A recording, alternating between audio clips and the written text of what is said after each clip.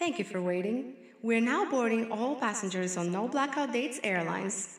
All aboard No Blackout Dates to. Wait, where the hell are we going? No blackout days, 0 blackout days. Good to see you. Good to see you. How you doing? Not for nothing, really and truly, all day long, like 7-Eleven.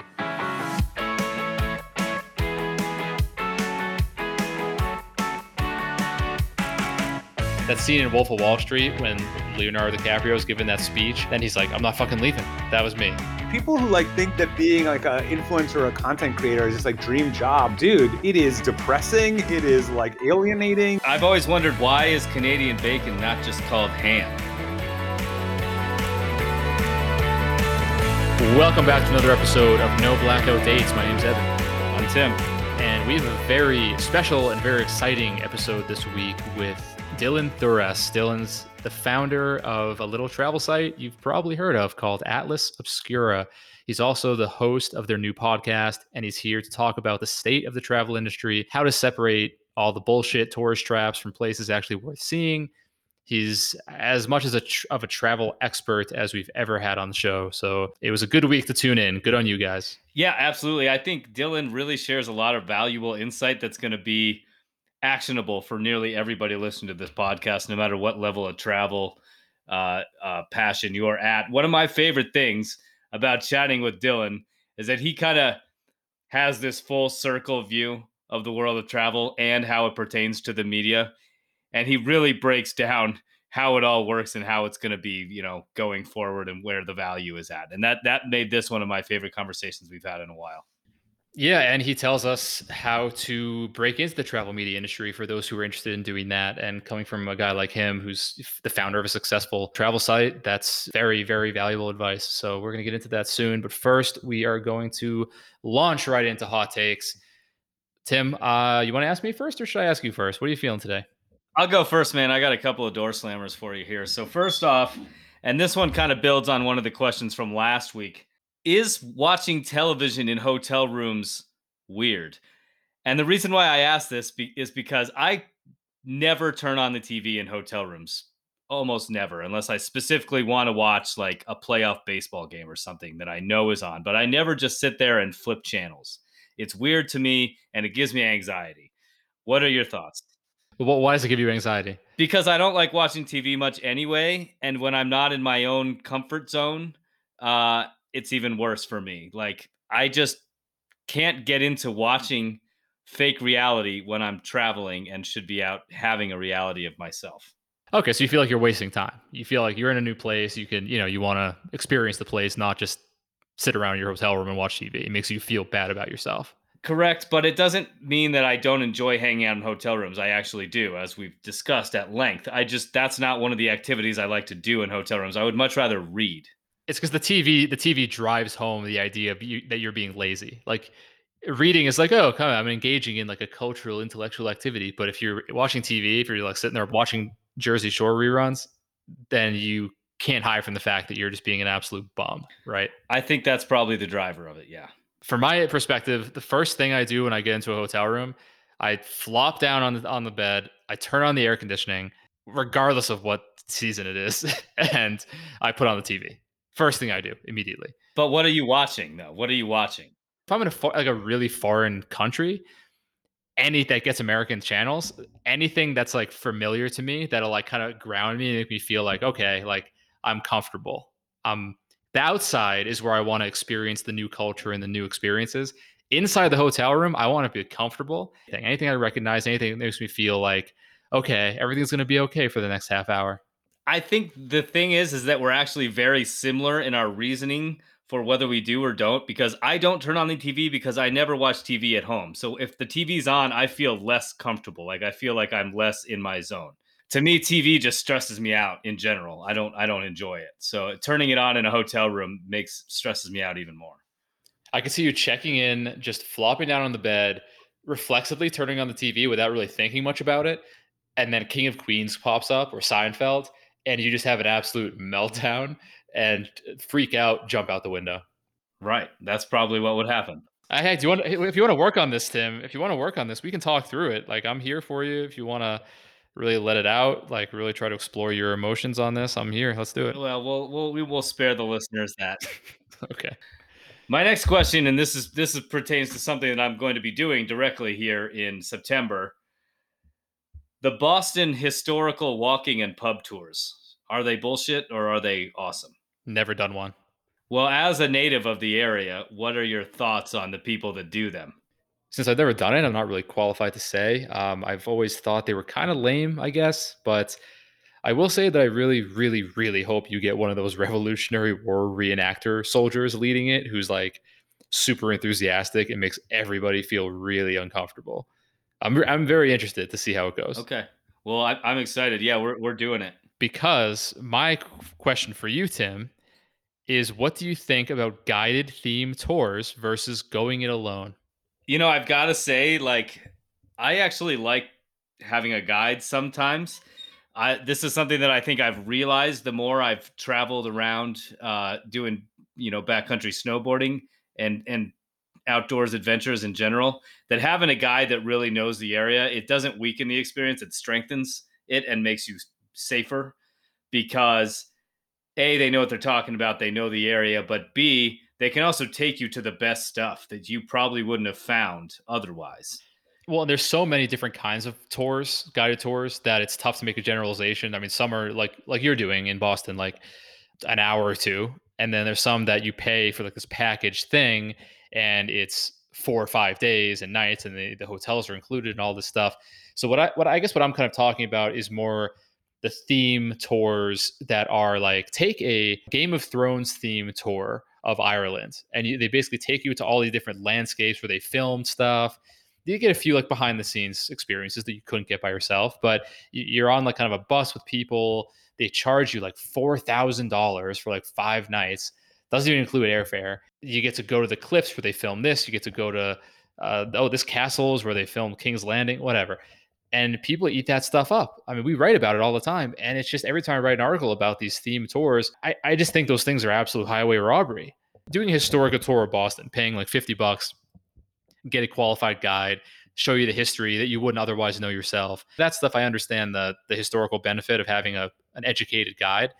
But some of the other stuff, it's like if I look up and I'm like, oh, King's Landing was filmed at this castle in Ireland, like I could just go there myself for free and look at it and not have to pay thousands of dollars to do it in a giant group. Yeah, I agree with you there. I think that it has to be, I mean, and of course, it's targeted towards a very specific audience that is obsessed with that kind of stuff. I'm just trying to think, there's probably nothing that I would be so obsessed with that I would pay for that. I just don't know what it would be. That kind of thing just strikes me as like, let's prey on people that are like super fanboys, get them to pay a ton of money and kind of exploit their fandom to upcharge them for this experience.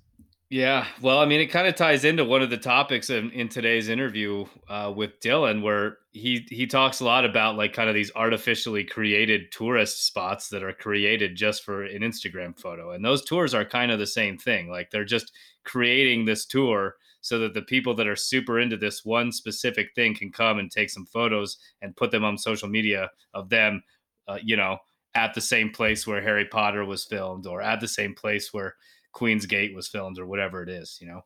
Okay. Next question is we talked a little bit today at work about post hike depression as a concept. Have you experienced this? What is this? And have you ever experienced it? I have not. No, I've never done like a long-term trek. You like the context of this was Well, what is it? Explain. so the context is that so if you are on a 3-month journey hiking the Pacific Crest Trail from Mexico to Canada, and then you finish the trail and you go back to normal life and you go back to a job that maybe you don't love so much, you become down on life because you're no longer in this epitome of what you wanted to do, which was this trek and something that you prepared for a long time and you got in shape for and you researched and you put all this effort into some great project, and then that project is done and now you no longer have the purpose of accomplishing this task, so you become depressed. Yeah, if you were to talk to one of my friends, he would tell you that I always get post trip depression. That at like the last day of a long trip, I get really emotional and just kind of like I get all these mixed emotions. Like I'm sad that the trip is over and I'm not ready to go home. We were out drinking on the last day, and I was like, I will not go home. Like I am not. I won't. I'm like that scene in Wolf of Wall Street when Leonardo DiCaprio is giving that speech. Then he's like, I'm not fucking leaving.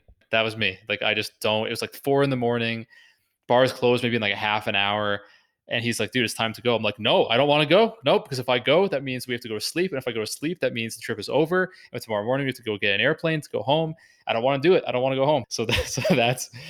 I think that does affect me, but not for hikes. In hikes, I get mid-hike depression because I realize that I'm on the hike and it's not over yet. Yeah. Well, it's also kind of like the opening scene of Forgetting Sarah Marshall, where Jason Segel is naked, and then Kristen Bell comes home and breaks up with them, and she's like, why don't you put your clothes on and we'll talk about this? And he's like, no, I'm not putting my clothes on, because if I put my clothes on, it's over. Exactly. That's exactly how I feel. All right, well, we're going to put our clothes back on here because Dylan's coming in, and we're going to see you on the other side.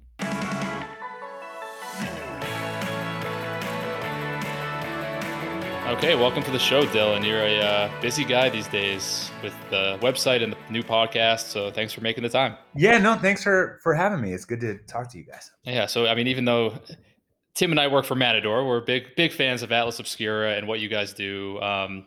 It's always good to support other travel publications. They're doing cool stuff. And I mean, first off, I wanted to ask, just for anyone who might not be directly familiar with Atlas Obscura, what in your view kind of makes it unique or stand out from other travel sites? Because there are so many out there now, and it's increasingly tough to offer something useful that people can't get anywhere else. Yeah, I think, Atlas came to exist because I was moving to Eastern Europe for a year. My co-founder Josh and I started talking about what kinds of travel resources we wished existed. And I think travel media for a long time, and still has this problem, it tends to sort of just there's such a like follow-on effect. Like someone will write about, 10, 20 years ago, 15 years ago, someone started writing about Iceland and like how amazing it was.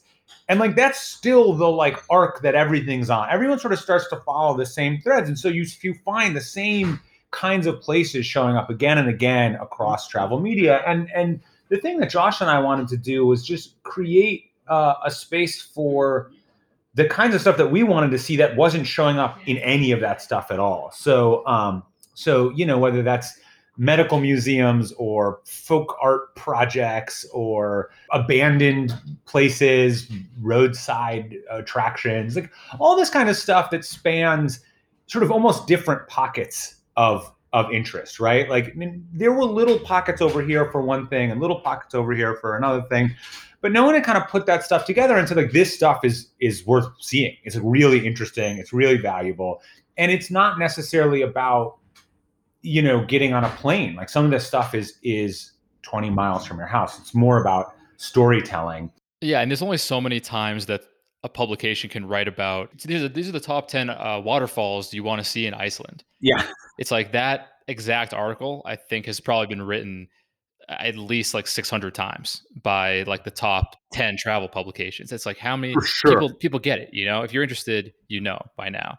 What's crazy to me about sort of the way travel media has generally tended to work is because of this like follow-on effect of everyone kind of writing about the same stuff. What happens is by the time a lot of people have actually picked it up and say they go to do that tour, say someone says, actually, okay, I'm going to go to all those Iceland waterfalls. They get there and it's like absolutely jam-packed with other people doing the exact same thing. And the experience like isn't very good at that point. And the funny thing is like the world is really big. Like the world's actually like super big. And there's so many places you could go to experience, if you're looking for incredible nature, there's no shortage of it. And so the idea that like everyone sort of gets stuck in these narrow ruts is just a kind of like, it's been something that's been happening in travel writing for a long time. And I hope that Atlas helps make some other just little kind of tributaries off of that like main river of people.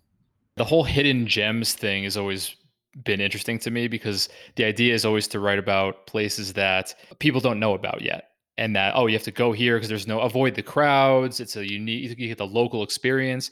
But then if you promote that as a major travel publication, and everyone, and it does its job and everyone starts to go there, you've just ruined that hidden gem. So it's this weird kind of catch 22. This was something we worried about a lot at the start of Atlas, of whether we would ruin these places. It's interesting. As of now, this could change. We could reach a scale where this wasn't true anymore. But as of now, what we find is a lot of the kinds of places we promote, because they're kind of weirder and they're like in places that people aren't necessarily traveling to as much, they tend to die of underlove more than overlove. And so, what the other interesting thing in travel is when a place dies from overlove, it's very visible, right? It's like everyone's like, oh, a place got completely crushed, like totally destroyed. And everyone, and it's a real bummer. But then when places quietly disappear because no one knows about them or cares about them, that sort of just happens in silence. And I think they are both a bummer. And they're both, like finding a way to celebrate the places that need that attention and get more people to them, and not promote places that frankly just don't need the promotion, is kind of the name of the game for us. I'm curious how you go about deciding and curating these places that you guys feature and that you're going to promote, and what to you makes something a tourist trap? It's a good question. Well, so I have to admit a certain love of certain kinds of tourist traps. I Like, think we've all got that a little bit. yeah, like there's a place called the House on the Rock in Wisconsin that is like a quintessential kind of roadside tourist trap. It's this insane place filled with like a giant sculpture of a squid fighting a whale and the world's largest indoor carousel, and there's nothing like it in the world, really. And it's definitely a tourist trap, but I absolutely love it because it's insane. It's amazing. Same with like Wall Drug in South Dakota. That's like the original tourist trap, but it's great. It's true unto itself. Um, the things that bother me are the places when it's sort of like sold as packaged authenticity, but in fact, like those places know they're tourist traps. What's a bummer is when something's sort of packaged as like, oh, here's the real vibe of this place. Like, come to Venice and like take this gondola ride. And it's just a scrum of people having a terrible time and like infuriating the locals, because there's literally more tourists coming to Venice in a day than there are people living in the city. Like, that is a universally bad experience. We tend to act as if the places we travel, we're judging them on their like real inherent basis, right? But like 1 million people a year go to see Plymouth Rock. And Plymouth Rock was like discovered, like remembered by this guy, like 150 years after the supposed, pilgrims like landed there. He was like the oldest guy in town. He's like, oh, I think it was that rock. And they like carved like a date in it. And then it's like a little, stand around it. And people go look, and it's literally a rock that probably has nothing to do really with much at all. And but the mythology around it is so strong that that's what people are looking at when they see it. And so I think it's like places are about the stories that surround them as much as they are about the place itself. It's like a lot about the romance that we create in our heads. Plymouth Rock, I think, was my first field trip that I ever went to. And the whole thing was like, it was like, wow, like this is where America started. And then you grow up and you realize like a lot of this is just a kind of a manufactured mythology around this place. That myth is so robust and so ubiquitous that it's still special.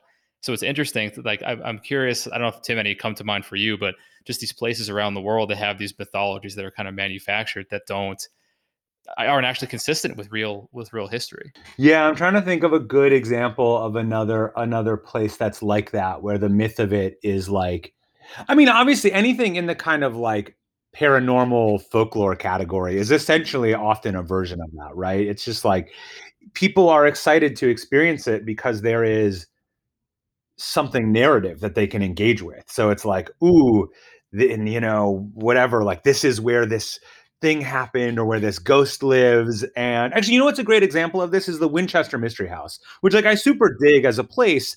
It's like pretty fun. It's cool. It's weird. It's interesting. The architecture is interesting. Almost the entire backstory is fabricated in a sense. Like we know this very wealthy widow lived there, did some weird architecture, period. That's like what we know. everything about their, like, there was a seance room and she was like felt guilty about the victims of the Winchester rifle fortune. None of it, all of it fabricated. And it's okay.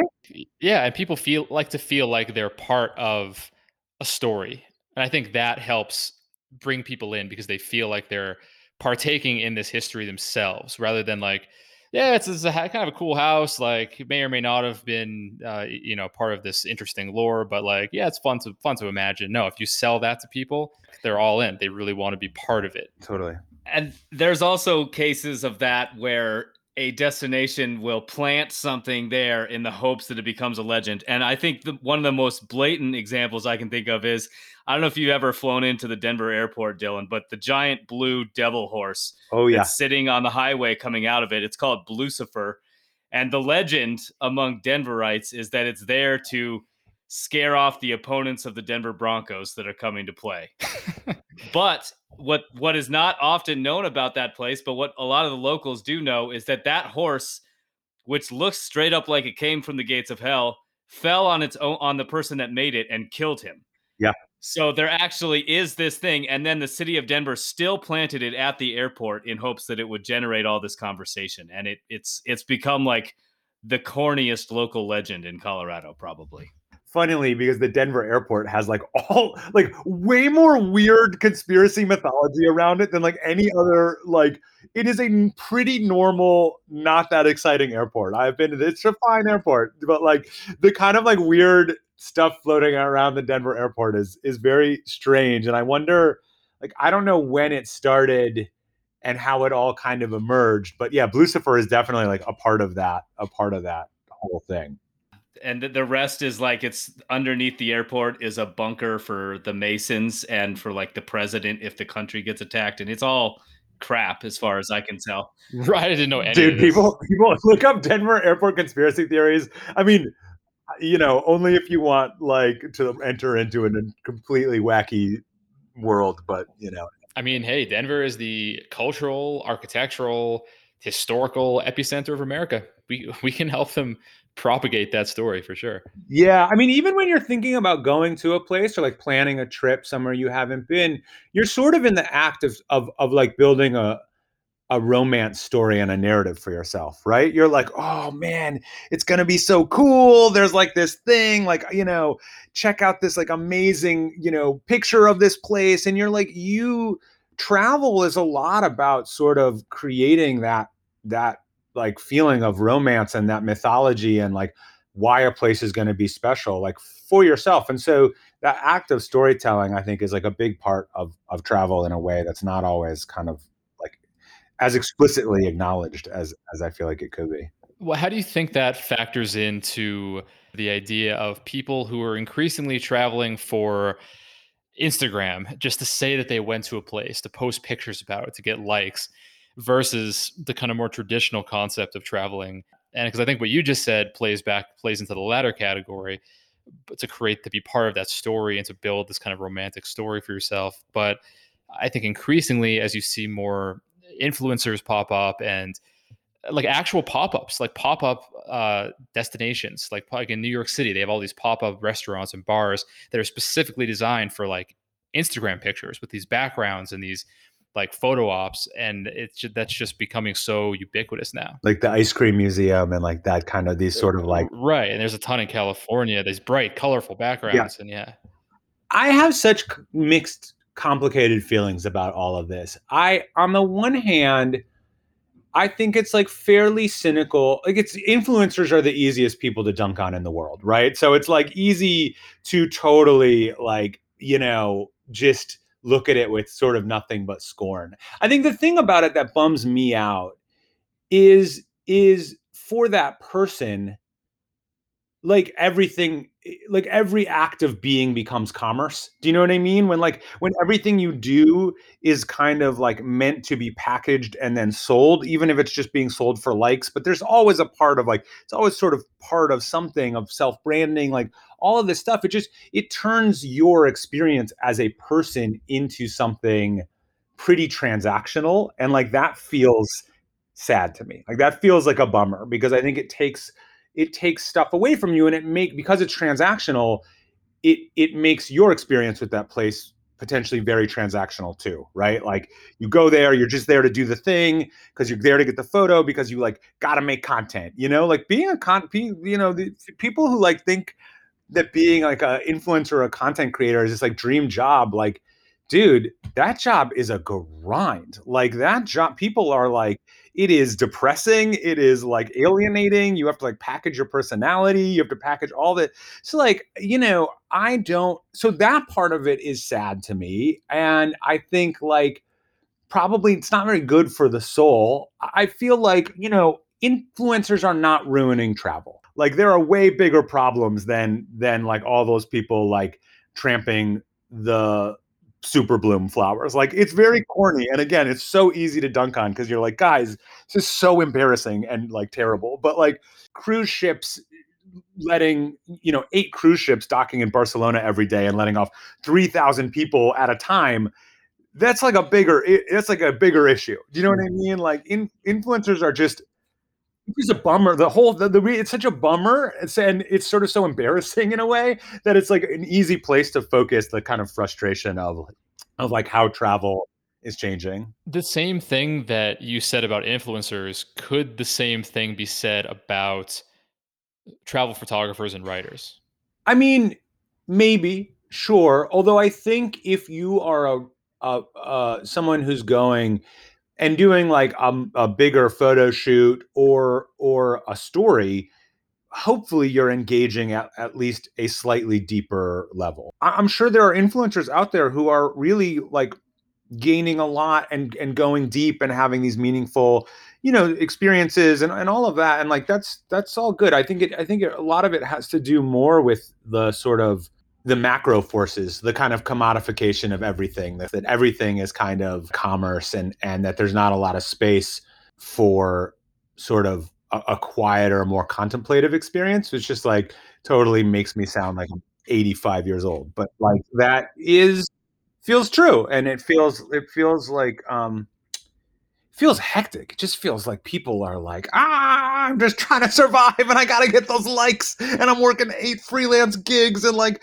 and it's just like that's just hard. That's not really these people's fault. That's like macroeconomic like policy stuff that got us there. So I don't know. Dunking on influencers is like not where the problems are really starting, if you know what I mean. No, and we've had a few influencers on the show, and I think it really helped to change our perception and to give us kind of some new insight on exactly what the business aspect of it is like for them, and that Hard, how man. they actually process and enjoy a trip. That it isn't just them kind of like taking a picture, getting likes, and going back to the hotel room. But I mean, we also talk about ourselves, like as writers and traveling, how we feel like huge frauds a lot of times, and how we feel like we're kind of like not providing anything useful necessarily, and just kind of like regurgitating stuff we see. So we're just trying to keep everyone honest here, I guess. It is hard to do real original reporting.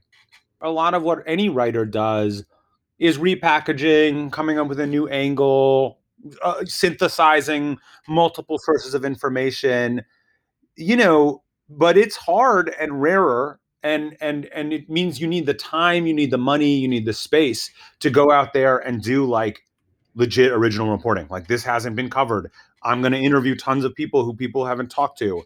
I'm going to figure out all the facts. It's just like that's a high bar. And one of the sort of these macroeconomic things is like there's not a lot of places that can afford to pay writers to do that work.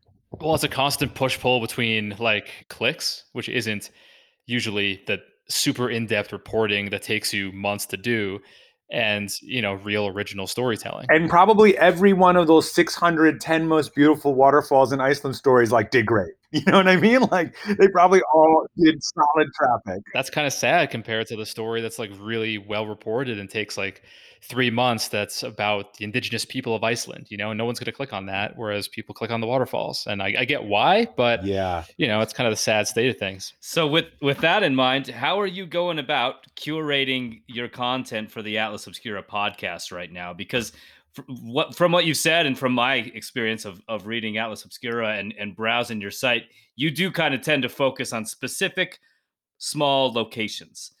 So how is that curated, and how do you keep it going on an ongoing basis? For the podcast, it's a question of kind of what is going to make a good audio story, or is there a source we're really excited to talk to? We've got a story coming out. By the time this airs, it'll be live, coming out on Monday, about a place called the Institute of Illegal Images, which I'd always wanted to track the person down, and it was like a little bit hard, but one of our reporters, Matt Taub, got in touch with him. And it's out in San Francisco. It's like a home museum. So it's in this dude's house. And it's the world's biggest collection of blotter art. So it's like LSD tabs. And basically he collected, they used to put these big pictures, like these kind of beautiful images on blotter paper. And usually they'd get divvied up and then disappeared into people's mouths. But he managed to collect this enormous set of them. And it's really cool to talk, hear this guy. He's like very eccentric and interesting. And so that's, we're sort of just on the lookout for stuff like that, like to tell a story that maybe sounds like one line, but when you go a little deeper, opens up into this bigger thing. They're really quick, right? They're like 15 minutes each. 15 minutes or less, one little transformative journey. You get to turn this thing on. It fits. The idea is at least that it kind of fits into these spaces in your life while you're chopping vegetables or, driving to work or whatever. Like these sort of short little windows. As a person with 2 kids, I have a couple of podcasts that I love and I try and make the time for, but at a certain point, I just can't. I don't have the time. And so we were trying to do something that was a little bit sort of small and each one was like its own little gem. Cool. So to pivot just a little bit to your own style of travel and trip planning, do you actually follow itineraries you find in travel magazines and blogs, or do you think they're pretty much just clickbait? It's tough to find a really good one. It's tough to find one that you're like, oh, so I do what I think everyone else does. I look at 50 million things on the internet. I assemble them together. I have too many tabs open. Then I get to the place. I do 2 of them. I get tired. The kids start crying. We get a drink, and then we go sit at the hotel room. Kind of along those lines, if you feel like that there's anything still lacking in travel media, or if there's anything specifically wrong with the industry and where it's going, because this is something we talk about on the show a lot, is what value are we missing and what value are we not adding that we should be? It's interesting. Before the pandemic, the thing I was on about all the time was over tourism, right? This thing that I was sort of talking about before, which is just places getting absolutely crushed. Well, 40 miles away in some awesome other place, there's no one. And just how frustrating that was. And how do you do dispersal better? I think that's still going to apply, as travel comes back. It's still a good question of how do you do dispersal more effectively and just make paths to new locations. Anyway, man, I'm curious now, because I'm 6 months or less away from being a dad. How long did it take before you were back out on the road? Yeah, thank you. Tim, you're never going to be back out on the road. It's over. Yeah, see, that's not what I wanted to hear, though. That's not, I'm oh, no, you can get them back on the road when they're a year and a half. You're going to be back. I'm trying to convince Tim to, I think Alicia should try to go for one of those, a cool mid-air birth, in an airplane, just to really get the kid in a travel mindset, so he kind of knows what to expect in the first few years of his life. Yeah, I think that's a good plan. Really comfortable for everybody involved. Yeah, I'm sure that'll go. I'm sure that suggestion will go over great. Given her nerves that we have already, I'm sure that's going to be right at the top of the priority list. I don't. My kids are 3 and 6, and so we took them both to South Korea for 2 weeks, which was great. It was really hard. It was exhausting. There was this one point where I had one of these moments where we got to it's this amazing volcano. It's not the most famous one on Jeju. It's a different one. And I was like, oh, let's climb this. Let's go up it. There's a path. You're it's got a whole thing.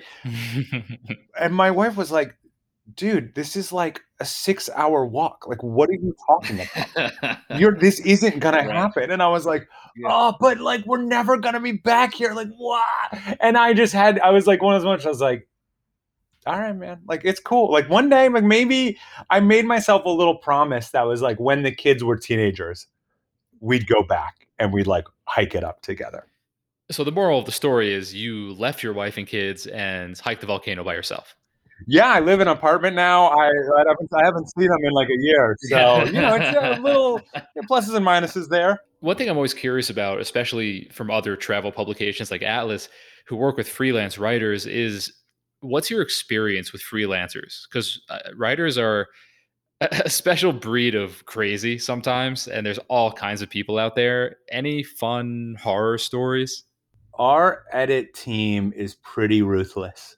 Like we don't get in the door, honestly. We get some interesting folks. Like sometimes we get users who like have a very particular interest area. Like we had one user who I kind of really love, who like only entered like electrical, like interesting electrical places, but they were like very like there was like this is the only place in the world where a DC line crosses an AC line going west to east over south to north, Wow. and like is like on some real next level detail where I was like, this isn't that exciting to me, but I do feel like it's very exciting to you. And so not everything that was submitted by that user made it through. Some of them were just too in the minutia, but some of them made it through. Some of them were like, whoa, that's weird. I didn't know that. Like that's a cool thing, and so we get some interesting kind of folks in that sense who just have a real particular area of interest. Hey, electrical tourism is on the rise. You know what's going to happen, though? That guy is going to find his life partner because of these posts, because there's going to be one person out there that is going to see that post and be like, oh my God, this is my dream guy.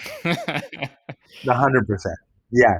Yeah. And within Atlas, there are a lot of different little sub communities. There's like sort of the gothier side of stuff that's like, we have a lot of cemeteries and medical museums and kind of ossuaries and all of that. There's like more of the roadside, like Americana, kind of like weird, crazy, giant fish sculptures and like that kind of classic roadside stuff. There's like the more kind of like nerdy historical ruins folks. Like I love that. I love that electrical thing is wild to me. I'm gonna start traveling just based on electrical currents and wires. And you want to go to Paris? Like maybe what kind of wiring we're working with here? That's a real thing. Like that, if those people are out there and they are happily traveling the world in pursuit of like the best electrical pylons. Do you guys like belong to like, if you had to like put yourself in a certain kind of traveling subculture, like what are the things that you guys are like on the hunt for? I mean, for me, it kind of depends because I mean, I'm a big snowboarder, so I do a lot of snowboard travel in the winter. But in general, like throughout the year, I would say, I mean, outdoors is always big, but I like cool cafes, really good co-working spaces. That's probably my nerdiest thing is I love going to co-working spaces in random places. That's a very specific. And Evan couldn't be actually, we just did a back and forth story where we did a point counterpoint on co-working spaces. He made an argument that they're a scam, and I was arguing that they're great and inspiring. So it's kind of funny. We're very different in that way. But I think I might be on Evan's side in this particular point counterpoint. No offense to him, but I come off like a massive hater, but I stand by my perspective. How about you? Yeah, for me, probably just Hawaiian pizza tourism. Anywhere I can get a good Hawaiian pizza. All right, that's my sub community. Really controversial. It is. We get a lot of hate. Do you know the backstory of Hawaiian pizza? Canadian. Yeah, baby. Greek immigrant in Canada. I've always wondered, why is Canadian bacon not just called ham?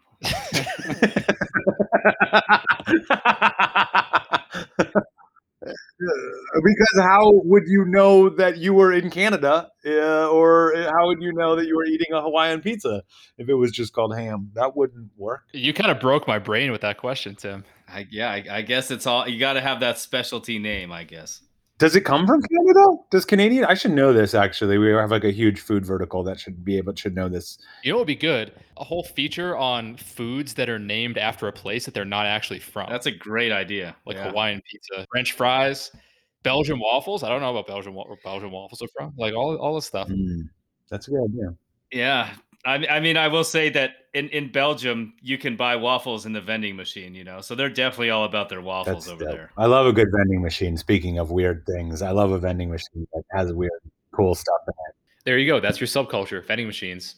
I saw a pizza vending machine recently Not sure how that works, but it's fresh pizza. Oyster vending machine out there. There's like a salmon vending machine out there. There's like a vending machine there's a pecan pie vending machine where you get a whole pecan pie. I'm just picturing this giant vending machine filled with full pies. You press like B6 and the pecan just splatters to the ground, and the whole inside is an absolute mess of fruit and sucrose corn syrup. The only thing you get from that is pecan pie, and it's just one whole pecan pie. Yeah.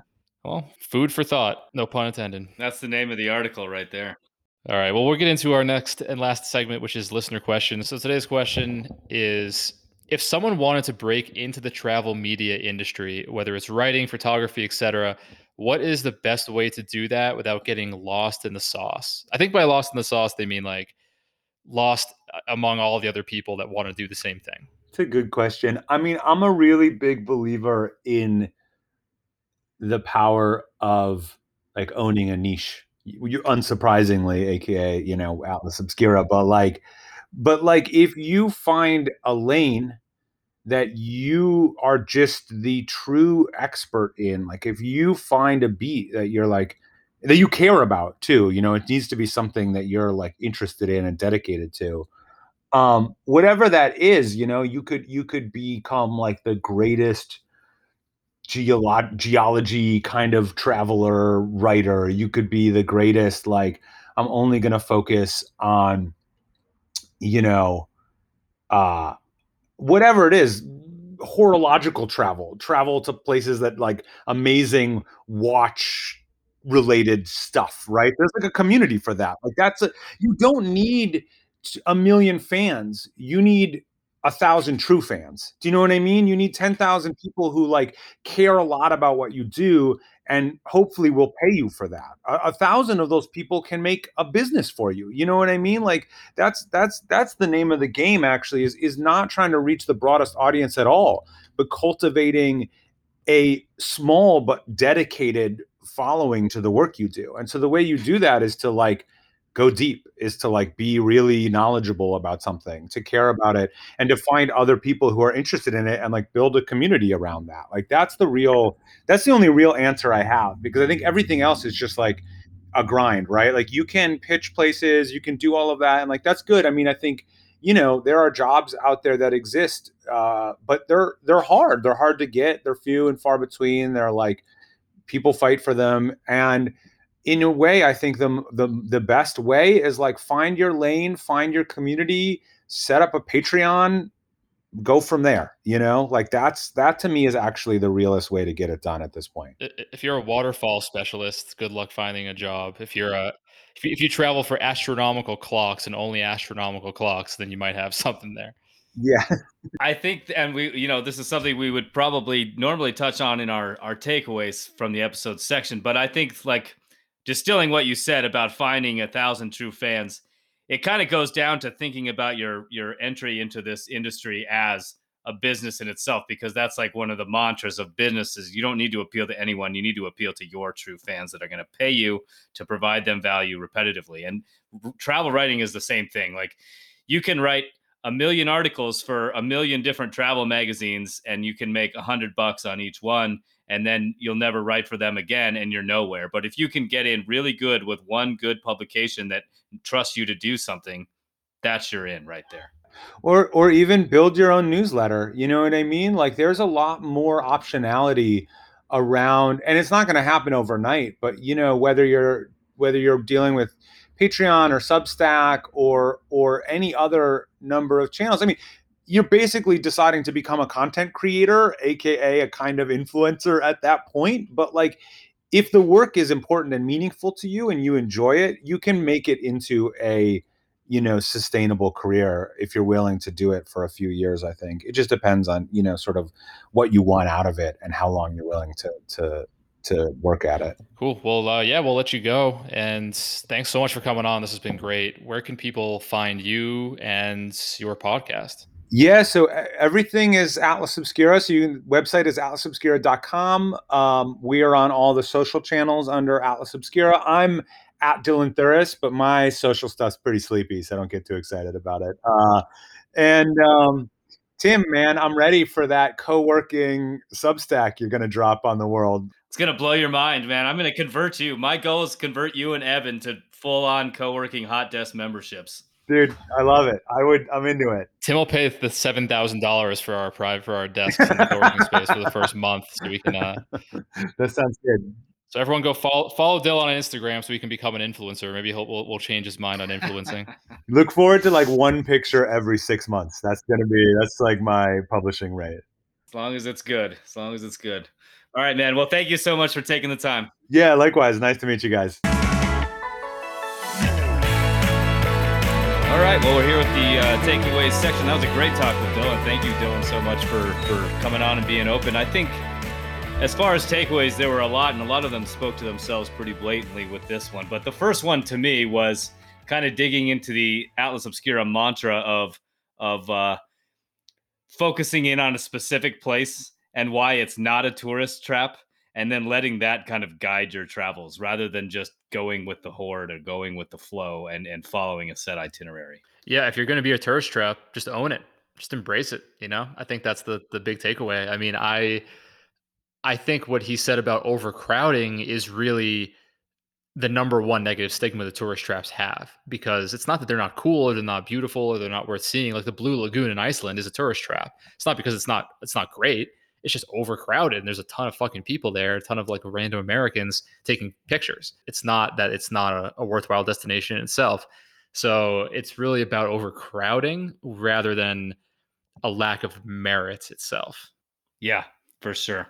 The next thing, and this I think is actionable for people trying to work in travel, is to really get good at something. And I think that goes honestly not just for work and not just for being a writer and trying to be a photographer or an influencer or whatever you're trying to do by working in travel.